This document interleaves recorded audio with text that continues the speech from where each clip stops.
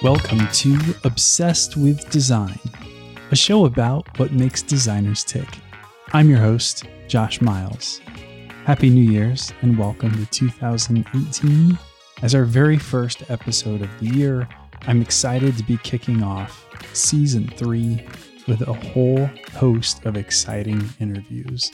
The first today is the first ever design producer at Twitter, Josh Silverman. Although Josh and I spend the first few minutes of the episode talking all about food, I promise we get into his origin story and more about the design culture at Twitter. This is a really thoughtful interview from a guy that I've known for a long time, so I hope you'll enjoy this ranging conversation with Josh Silverman.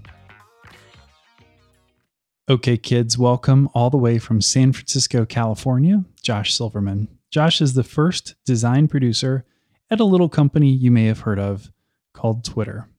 As he shares on his LinkedIn profile, his role is strategic, cultural, and situational, bridging the product, marketing, and brand teams, ushering in a new set of design principles for the global team.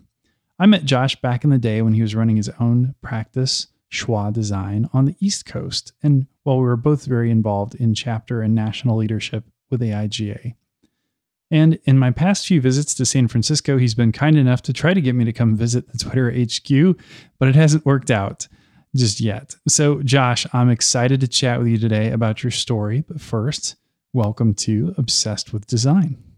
Thanks, Josh. You missed a great lunch today at Twitter HQ, so hopefully we'll get you in for the next one. Oh, do tell. What kind of lunch do you have at Twitter HQ? It's a food program. I mean, it definitely qualifies as not just your typical lunch. And I've never worked, quote, in tech, unquote, before. And so when I first came to Twitter years ago to visit a friend here for lunch, I gathered my bottomless salad and my delicious kombucha and my side of this and my pickled that. And I was like, where's the cash register? And I just got this like, new kind guy. of head shaking, totally new guy. Yeah, our food's pretty ridiculous here. Used to be 140 ingredients, I hear, but now it's up to 280. It's a freaking jambalaya. What can I say? Well, hey, we could probably talk about the food because if I wasn't doing a design podcast, I think it would be a food podcast. But let's talk about food. We probably should. I had some amazing food when I was there a couple weeks ago too. Not at Twitter, of course. Oh yeah, San Francisco has delightful food options, and the Twitter food program is one of the options. But there's things nearby we can walk to. One of the coolest lunch options before I joined Twitter, I worked in a different neighborhood, and this place called Itza. It's like a self-serve. You tap on an iPad what you want. It's quinoa based. Like quinoa is the commonality among most of the dishes, like 80 to 90% of the dishes. And you don't interface with any human other than the people who are saying it's next, you're next in the queue. You tap on the iPad, you watch your name on screen, and then there's a little window that says like your order is ready, and you never see anyone behind the scenes making your dish. And it's kind of amazing that we have this here. It harkens back to like the automats of the 50s and 60s, probably earlier than that. But I remember going to those as a kid before they closed, and it feels like a 2.0 of that. Well, I got introduced to, what is it? Phil's Coffee? Phil's with a Z. Yep. And had some crazy iced mojito coffee thing that was just... Yes, you did, with mint. Oh my goodness, so much mint. Yeah, my boyfriend used to work there, and it's amazing to have every kind of custom cup made just for you. You special little snowflake. Such a snowflake. Well, for fear of talking about nothing but food and beverages, although I wouldn't be upset about it. Beverages, what? Beverages? We haven't started talking about beverages. Okay, go on. Sorry. So I always love talking to our guests about their origin stories. And with you in particular, I want to unpack this because, and I'm sure I'm not even connecting all the dots, but outside of, running your own practice, you worked for Big Blue for a bit and now Twitter. And then I'd like to understand somewhere in the mix how you got introduced to design in the first place, and then kind of made it on your journey from Yale to San Francisco? Sure. That's a 45-year-old story, and it keeps unfolding. To go way back, I was a kid doodling logos, and because I was musical, I played the piano for a dozen years. I would come up with jingles for companies and brands that didn't exist, that I didn't know how else to combine my passions, and it was innate. And I didn't know that what I was doing was called graphic design until I got to high school.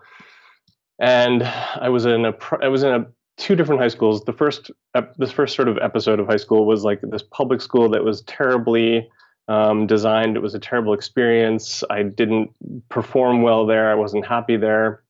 And then I went to a private school starting in my sophomore year, and that private school was small and more intimate and more project-based, if you will. And I met some friends that I'm still friends with to this day at the school. And lo and behold, in the Art Barn catalog, there was this course called graphic design, and I looked at the job description. I looked at the course description, and I saw that it was a lot of the things that I was already doing, and I didn't know that it was called graphic design.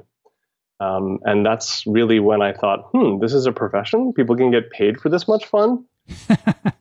And I started doing it. I took the class and I learned about 2D versus 3D, and that was 88, 89. So the world of design tools was very different, but the fundamentals were still the same. How do you create a story? How do you create tension between 2D and 3D, between text and image? How do you use the tools to create your vision? And how do you communicate what your vision is? And those were the early days of my design work. I was happy that I was accepted to the Senior Independent Study Program, which meant that the last 5 weeks of the school year, we were encouraged to do an internship as long as we benefited a community organization, basically a .org, even though in '89 it didn't really exist. Right. Not in the way that it does now. So that summer, I graduated high school. I had an internship, which was a continuation of my senior independent study. I was learning professional practice. I was learning how to answer the phone and take a message. I was learning how to present work. I went to my first few press checks. I was very doe-eyed and excited and eager and absorbing all the things. And I was hooked. I was like, holy shit, this is what I want to do. And I didn't know till high school that it was a potential career. So it was using the power of design for the benefit of a community. And it's no surprise that you and I met through AIGA, given that. And let's see, I can cut to running my own business for 18 years was a way of learning a lot by doing it. The holacratic model that was Schwa Design was lean before lean was really a thing. And I was happy to match people with projects and curate project teams to solve particular problems. And then the short story of my second business was using workshop models to help startups at different growth stages accelerate their business objectives through design, through getting all the right people in the room to achieve a particular purpose in a workshop, whether that was content strategy or a pitch deck or a better version of a pitch deck or how to hire or how to present your pitch deck. I think the workshop model was the focus of my second business. And I learned to see patterns in different stages of startups along the way, and how design and content and various forms of execution could help them accelerate their business. And then joining Big Blue, I suppose Twitter could be called Little Blue, although I haven't thought about that till right now. Let's work on that. Okay, branding 2.0. IBM was a fascinating and very educational, very global way of seeing how to take workshops and IBM design tools and match them to a particular business problem. Similar to what I was doing with Startnership, but at this point, IBM was like paying for everything. Like IBM sent its designers across the globe to do workshops, and I was happy to have that global experience, and especially when it came to customizing some of the IBM design tools to a particular market. And what I was realizing while at IBM was that the IBM Bluemix Garage, of which I was a part of the San Francisco team, had 6 locations, and there were slightly different stories about what the purpose of the garage was. And I wanted to work on the operations of the garage. I wanted to work on telling the consistent story and making sure that designers and systems architects and engineers all were aligned on that story. And that is the job that I'm doing at Twitter, but in a different capacity. As the first design producer on the product team at Twitter, I'm thinking horizontally and looking horizontally across different teams and connecting the dots and connecting collaborations, but I'm also looking outside of product to marketing and brand and engineering and PMs. And it's a lot of connecting dots. It's a lot of systems thinking. It's a lot of horizontality. And it's amazing that this is my job, because it's sort of like exactly where I need to be right now doing this kind of work. Help me unpack a little bit, I guess, with just maybe a little more color, what the design climate is like at Twitter today, because, you hear so much about various startups, some that are very, let's say, obsessed with design, and others where design kind of gets a backseat over product and iterating and more of the hacker culture. Where would you say that the role of design fits in at Twitter? We have a very strong design leadership culture here, and I'm happy to be in a role that is not aesthetic. I think that across the board, product is very entrepreneurial, and I love that about working here. We're constantly tinkering with the app, with what you see. There are probably 1,000 versions of the product right now, based on how you use Twitter, who you follow, what content you respond to, what A/B tests we're running, how you respond to those. Nobody's Twitter is exactly like anyone else's Twitter, and that's really fascinating. I mean, at its core, Twitter is giving everyone with an email address and an @ handle a voice, and you get to use that however you want. Just this morning, we were in Design Critique thinking about what's next for verification, and it's a philosophical discussion. It's like, how do we support people understanding that this person is who they say they are without lending an additional level of we sort of support this person? Verification at its core is like, are you the person offline in the real world that you are online? And that gets difficult when it's bots, and it gets difficult when the perception is that a blue check mark means that we endorse your content, and that's not what it's for. So we have a lot of philosophical discussions during Crit. We have a lot of aesthetic and non-aesthetic discussions, and I think because our VP reports directly to Jack, we have a seat at every table. And that's really important for the designers here and the designers who are working globally. I guess, for example, just earlier today, I tweeted to @SantaClaus. So I'm especially curious how you verified his account, but I'm not questioning it. I'm just saying he's got to be hard to reach. We have some ways. No, I don't know. Excellent.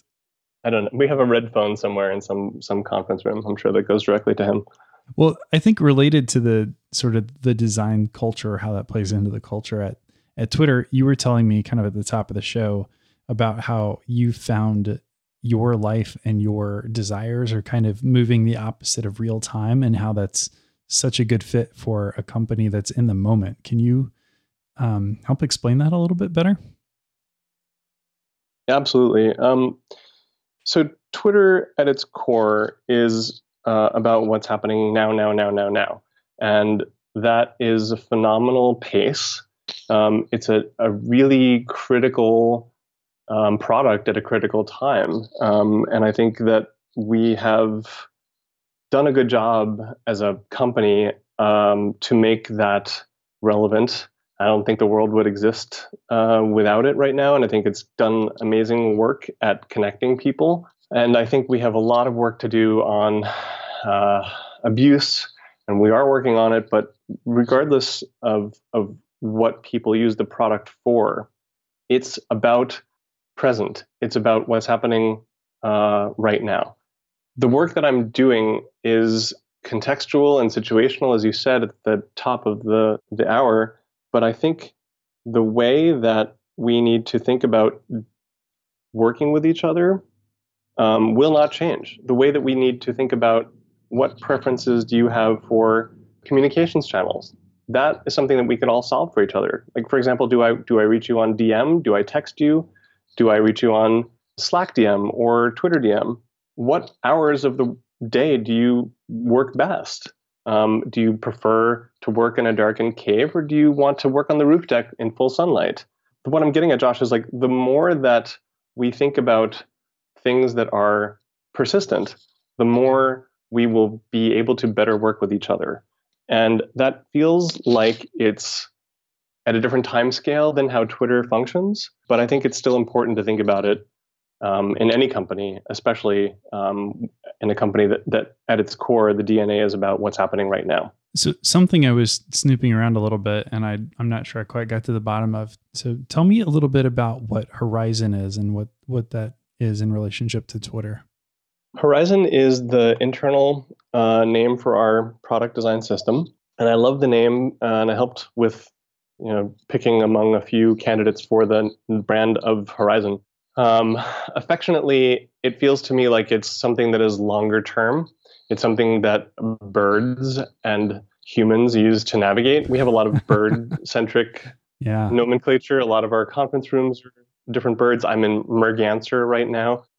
So the horizon is what's used to navigate. And similarly, we want to make sure that the product design team and other teams who need to intersect with our system use the tools and use the guide to help them navigate. And that means that we have Sketch plugins so that you can always get the freshest UI elements. That means we have classes when we introduce a new feature, or we have a weekly e-newsletter that we send out to people who want to know what's new and what's updated in Horizon. It's a great tool. It's a wonderful way of keeping all of our mocks consistent. And as we continue to update the design, we'll update Horizon. Luckily, when I joined, it was already being supported by executives. And as with any design system, it needs to be treated like a project and supported like any other kind of project with executive sponsorship. Maybe you could inspire and enlighten our listeners to tell us a little bit about what maybe a typical, if there is such a thing, a typical day or week looks like for you. How much of your time is spent in meetings and administrative stuff versus, working with designers or working with the product team or brand team. And, if there's any travel or other things that you do that would kind of be part of that role. Yeah, happy to. Tuesday, as is today, is a crit day. And 9 to 5, typically, we have design critiques. I've run design crits this year. We have designers around the globe, London, New York, here in SF, Seattle. And what I love about crits is that I see all phases of projects, from brainstorms and pitch decks for new features to I'm about to ship this and what are the last couple of tweaks I need to make before I hand it off to Eng. And that's really fascinating. It's an ongoing education. I do a lot of work with different teams. I work primarily within the product design team, but necessarily we need to collaborate with other teams. So yesterday I had a meeting about internal communications and what the employee experience might be if we considered it end-to-end. So in other words, can we treat employee experience as a flow? And does that start with the job descriptions? Does that start with first round of interviews? And does it end with exit interviews? And what are the different touch points, myriad touch points along the way? I'm interested in people, and I'm interested in collaborating with our people team because everything comes down to people. And so that employee end-to-end experience is but one of many different kinds of people projects I might work on next year. I just made my 2018 roadmap, so I'm not sure that like any of the things I'm sharing with you now will come to fruition, as a little caveat. But one of the things that I'm also managing is our new blog on Medium. It's new on Medium, but we had a blog for a while, and now it's got a regular cadence and an editorial calendar and a system. So I'm supporting that, which is exciting. We have a design education program that I'm managing. So we have speakers January through April next year, some wonderful local luminaries to come and help us think about how they approach their work. The first talk will be from Andrea Mallard, who's the CMO of Athleta, and her talk is called Fail, which I'm really excited to hear. She's sharing the 3 top mistakes that she's made in her career and how she's learned from them. Very cool. It's a lot of different things in a lot of different timescales, and I'm really happy about that because it keeps me entertained in a way. It also keeps me like really motivated to continue to like spin multiple plates on multiple timeframes. Well, I love the fact that Twitter has their own speaker series of designers coming in to keep you inspired. I'm sure there are so many things going on in San Francisco, especially different design events that you could attend, but how cool is it that you're curating your own series? Yeah, and better yet, we're even going to Periscope it so anyone can join, anyone can see it, and that means we'll record them and you can see it if you're not able to attend while it's happening live. Oh, very cool. I am making certain assumptions just based on how you kind of described your role, but is there a team of you, or is there only one Josh Silverman, or only one man in the design producer role? It's a really interesting question, Josh. When I started in this role, I did some research and asked friends at Uber, Airbnb, Etsy, Google Ventures, Pinterest, the same question. I'm like, I know that you have producers. What is your org chart and where do producers sit? How do your producers do their work? And what I realized is that a lot of producers act horizontally and think horizontally, but at Twitter, there is only one producer within product. There are other producers within brand, but what I'm seeing is that there needs to be a team of producers to really help connect all the dots. Pinterest has a really interesting model where they have producers in each feature team.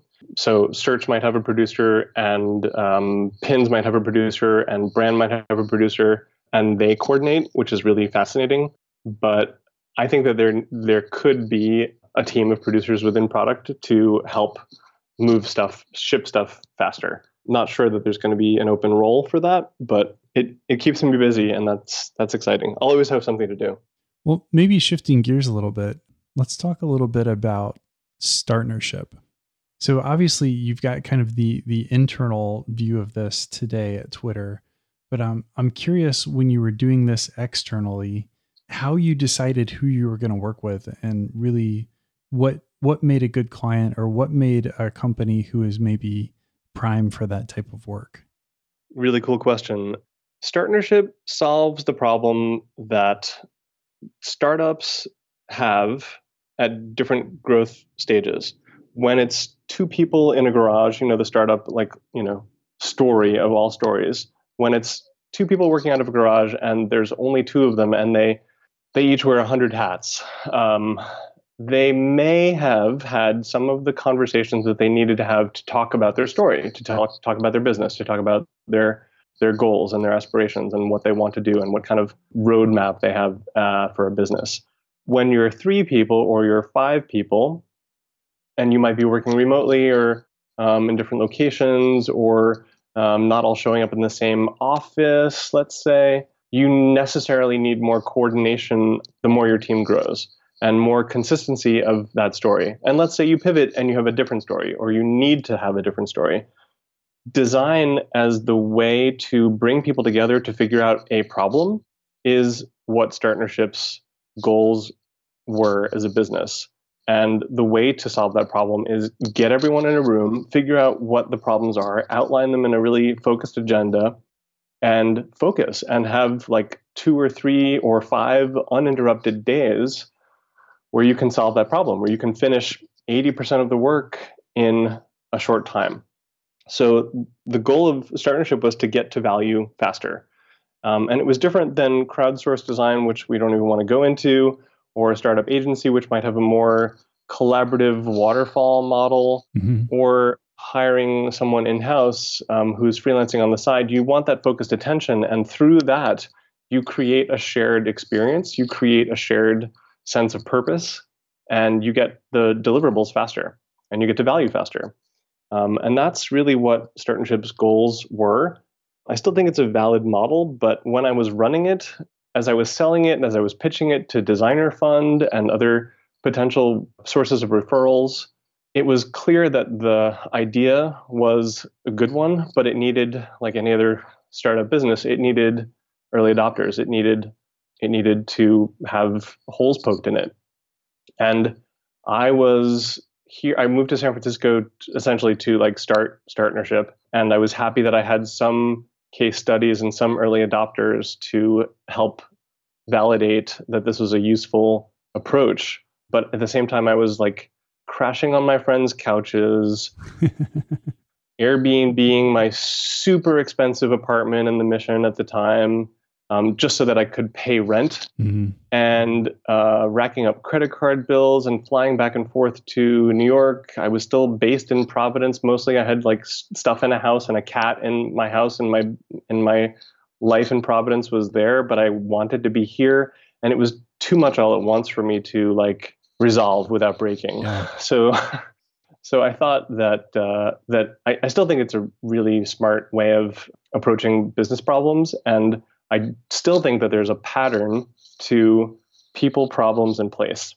So if you think about who the people are in the room, what the problem is they're trying to solve, what place they're solving it, and I don't mean like San Francisco versus New York. I mean like, are you in an environment that's conducive to collaboration? Can you focus for a few days? What is the value of founders or a couple of co-founders and early hires clearing their schedule for this much focus? And that involves a lot of faith and trust and management. So I think that at some point, like someone else, I mean, I have actually seen companies that are doing work similar to this. One was called Luxor, and I'm friends with the person who started that and folded that. It's a hustle. It's a constant hustle. And I think if Startnership were like incubated in a VC firm, or Startnership methodologies were part of a kind of nurturing environment rather than doing it alone, I think it would have been more successful. Yeah, I think it's an intriguing idea. I think one of the challenges, maybe one of the many challenges of being a designer, is you have maybe the optimism and the vision to see those kinds of solutions, and sometimes it's just ahead of its time, or at least ahead of its funding. But I think it was yeah, it definitely an intriguing concept, no less. Thanks. I think the other signs that I was seeing, like John Maeda joining Kleiner Perkins, and the other kinds of like design and tech industry signals, were other encouragements that I was on the right path. But I didn't really want to run out of money and move back to the East Coast, and I didn't really want to continue sleeping on friends' couches. I felt like I was overstaying my welcome, even on my friend Amanda's couch. And I was like, honey, I'm going to give you back your key, and I have other things that I need to do with my life. So we'll see. Time will tell. Well, maybe outside of the whole couch surfing issue, as designers, both on the aesthetic side and on the conceptual and the strategic side, we all hit these bumps in the road, or issues or red flags or whatever you want to call it. How do you get yourself personally kind of back in the right frame of mind, or how do you shake those things off, or where do you go for kind of a fresh inspiration? Excellent question. Of the many reasons why I moved to California, one of them is being able to be outdoors all year round. And I'm an outdoors enthusiast. I love to hike, and I love to cycle. So exercise is one of the ways that I can carry myself through any depression, any kind of downturn, any kind of loss of optimism. I think optimism is required. As a designer, you're helping someone else, or you're helping yourself bring something to life that didn't exist. And that optimism is one of the things that's going to carry that through. Exercise is one, friends are another. I love to cook, and I love to start and finish a project in one evening and then eat the results. Some of the things take a long time. Well, here we are back on food. Sorry, not sorry. Some of the things take some of the things you work on take weeks, months, years to ship. And what I love about cooking is that even if it's a cassoulet and it's going to take you 5 days to properly soak the beans like the French do, when you're starting to cook the cassoulet and you have your mise en place and you're like doing the work, you can start and finish and digest a meal in a couple of hours. And that's very satisfying and nurturing, especially if you have access to wonderful ingredients like we do in California.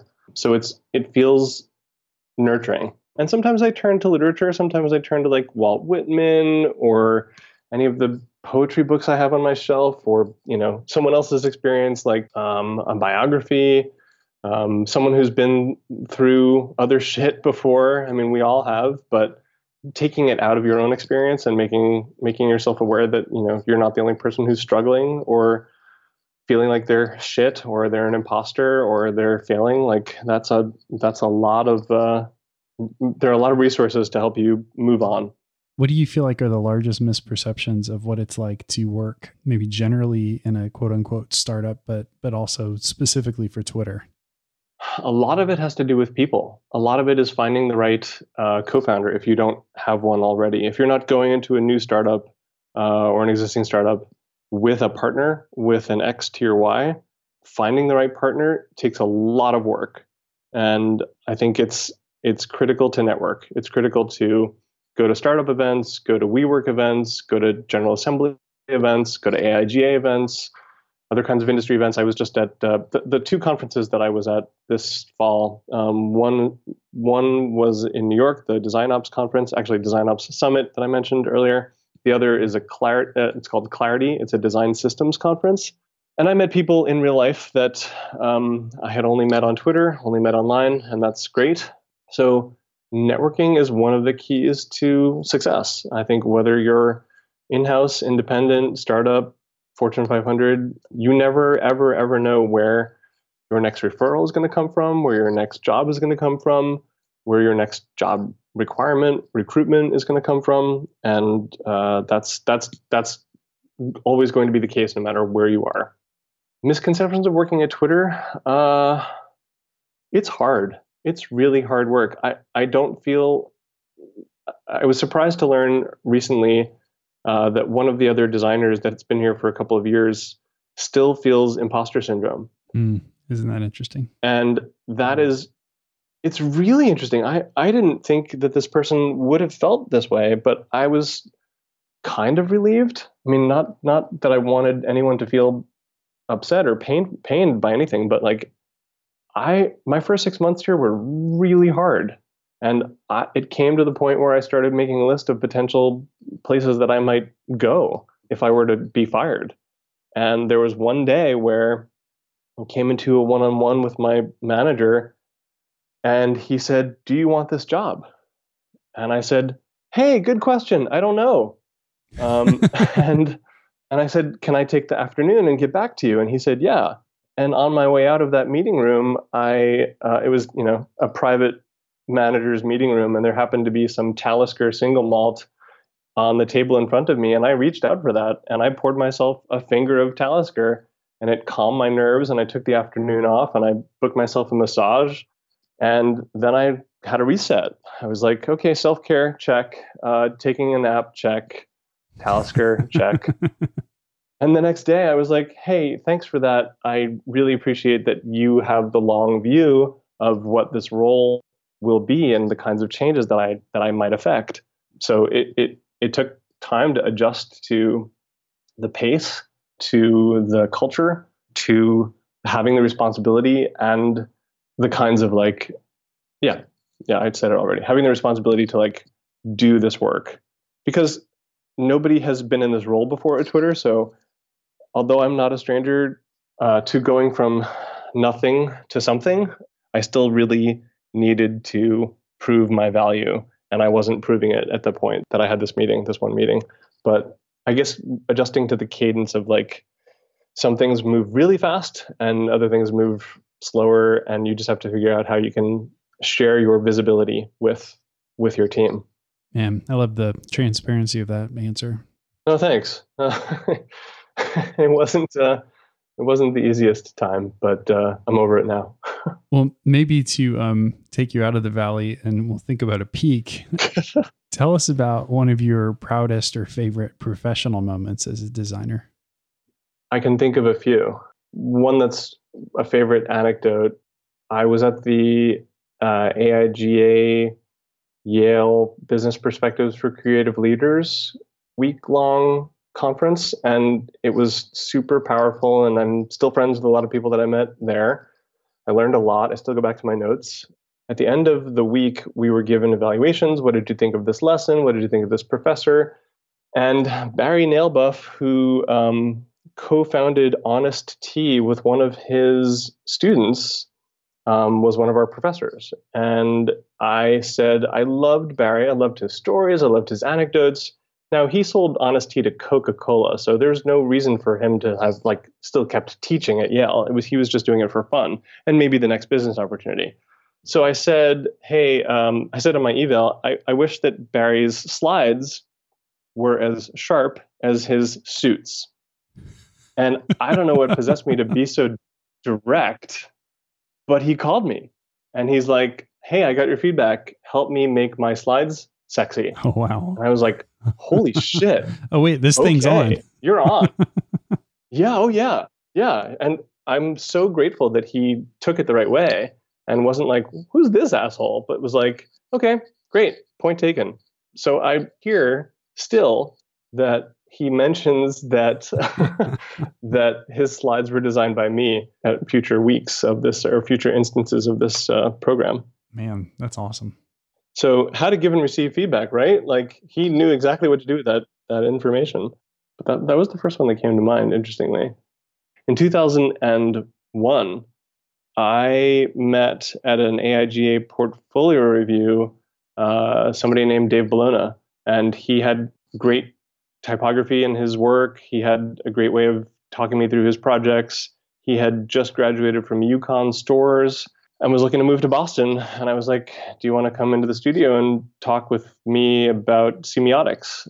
And he's like, sure, what's that? So he looked up semiotics, and we've had a friendship for 15 years and a collaborative relationship for 15 years. And when he moved out to San Francisco about a year before I did, he went in-house at Twitter. And he was one of the reasons that I think I'm here now, because he and I have been friends, because he knew that I was looking for an operations role, because he was able to refer me to this role that was being created. And I think it's a testament to the power of networking, the power of AIGA, and also the power of just not being a dick all the time to everyone you meet. If Dave and I were not friends, if Dave and I were not continuing our friendship over many years, or even with people who you haven't maintained a friendship with, you really just never know where the next X, Y, or Z is going to come from. And I think the power of being nice is important. The power of wanting to learn and wanting to maintain a growth mindset throughout your life, and see if you can connect as much as you are connected to people. It's life. It's a life of a designer, a life of someone who wants to make the world a better place, if that makes any sense. Absolutely. So one of my other favorite questions to ask everyone, and I'll ask of you as well, is what do you think you are most obsessed with right now? This wouldn't be called obsessed with design if you didn't ask that question. Precisely. People. The importance of getting to know people and understanding optimal conditions for people to do their best work. And it starts with people and it ends with people, but people in teams, the shape of teams, how teams configure, if they are configured and curated, or if they are self-configuring. And if you look at a team as a unit, I think around that team, you can say, this team is great at solving this kind of problem at this stage of that problem's life, or in this stage of business.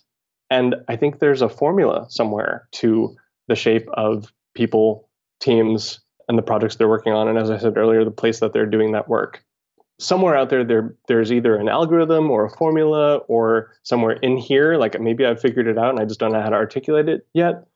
But I think that there's patterns and consistency and a formula somewhere. And I'm like obsessed with digging into how they work at Twitter, how they work independently, how you can assess how your teams are working. I think that's part of the design ops world, and what the relationships are like between people and teams and in interdependencies within relationships. I mean, it's somewhere between a PhD in psychiatry, maybe an MD.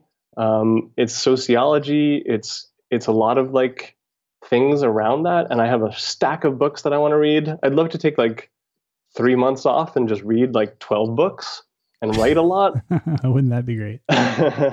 But instead, I'm just going to go to Joshua Tree this week and take a couple days off and maybe start a couple of them, maybe start like 3 books and see which one resonates with me the most. But I have a lot of books on like team of teams and leadership and mentorship and the best interface is no interface, and like how to actually like, I'm not sure how any of these things are going to intersect, Josh, but I feel like they will at some point. Mm-hmm. I'm pretty confident that at some point in the next year, they will intersect. Or if they're intersecting already, then it's going to become clear to me why. Maybe that's a better way of putting it. Well, once you feel confident you've figured out how all those things intersect, of course, I'm going to want a part 2 interview. Deal. So we can unpack all of your wisdom that you've gleaned from your Joshua Tree mini retreat. I don't know if it's wisdom or dumb luck or a mix of both, but I feel like being at Twitter, watching how teams work, watching how individuals make the world better through the product work, through their collaboration, and the independence and interdependence of project teams and like brand marketing product teams here, like that all feels like it has some science to it, some chemistry to it. I don't know, really. I'm confident enough that I can continue to say I'm curious about this and I want to learn more, and I'm continuing to like capture information, anecdotes, and data as I go. Yeah, love it. Well, maybe we could end on this idea. What is maybe a favorite piece of advice that you have received in your career, or maybe one of your favorite pieces of advice to pass along to other designers? My advice is don't wait. I mean, I'll be 46 in a couple of days, and I feel like time is getting faster and faster. Mm-hmm. And for people who are at the beginning of their career or are stuck in a job they don't like or want to try that thing that they've never tried, do it. Like, don't wait to do it, because gosh, like Mayor Ed Lee just died of a heart attack at the grocery store last night. And that's sad. And it's kind of inspiring in a way, in that you really need to just like take the first step. And I think the first step is the hardest part. If you think about getting something started as a way of learning how to start it, then if you get that thing started and it's not going the way that you want, then you can revise it. You can go a different way. Taking the first step is the hardest, but if you don't like that one step, then you've only taken one. You can take another one in a different direction. And that's what I'm learning is really important. I mean, 11 years ago, Jack, Ev, and Biz took the first step to start Twitter. And here we are. It's a multi-billion-dollar company, and it's got a lot of work ahead of it, but it's revolutionized the way that we all communicate and how we are all connected and how people organize. Like Black Lives Matter wouldn't exist to the same way that it does now if it didn't have the kind of network power that Twitter affords it, and a lot of other kinds of examples of communities and networks that work together via Twitter. But if Jack and Ev and Biz hadn't taken that one step, we wouldn't be here. Yeah, that's great advice. And also, one of my favorite podcasts, as a quick aside, Reply All does their regular yes, yes, no, where they unpack whether the three of them understand a particular tweet, which is I don't know. It's one of my favorite bits of internet nerdery, but I just get the biggest kick out of that. Nice. That segment. It's awesome. Well, Josh, of course, on Twitter, but tell all of our listeners where they can track you down on the interwebs and where they can reach out. The tubes connect to mynamesjoshsilverman.com, and my story is all there. Excellent. Well, Josh, I will look forward to a part 2 in the coming months as you consult the Oracle at Joshua Tree. Thanks. Maybe it's a Josh thing. I don't know. I think so. I think it's meant to be. I'll find out. Okay. Thanks, Josh. Well, thank you. And thanks for being obsessed with design. Okay, kids, that is episode number 1 of season 3, otherwise known as episode number 88 in the books. Thank you so much for listening. I wish you all a great New Year's celebration. And if you listen to this later in the year, I hope the optimism of New Year's Day is something that you take away from this episode as well. Obsessed with Design is a product of the Design Obsessed team at Miles Herndon, a branding agency in beautiful downtown Indianapolis. For all of today's show notes, please head over to obsessedshow.com and click on episodes.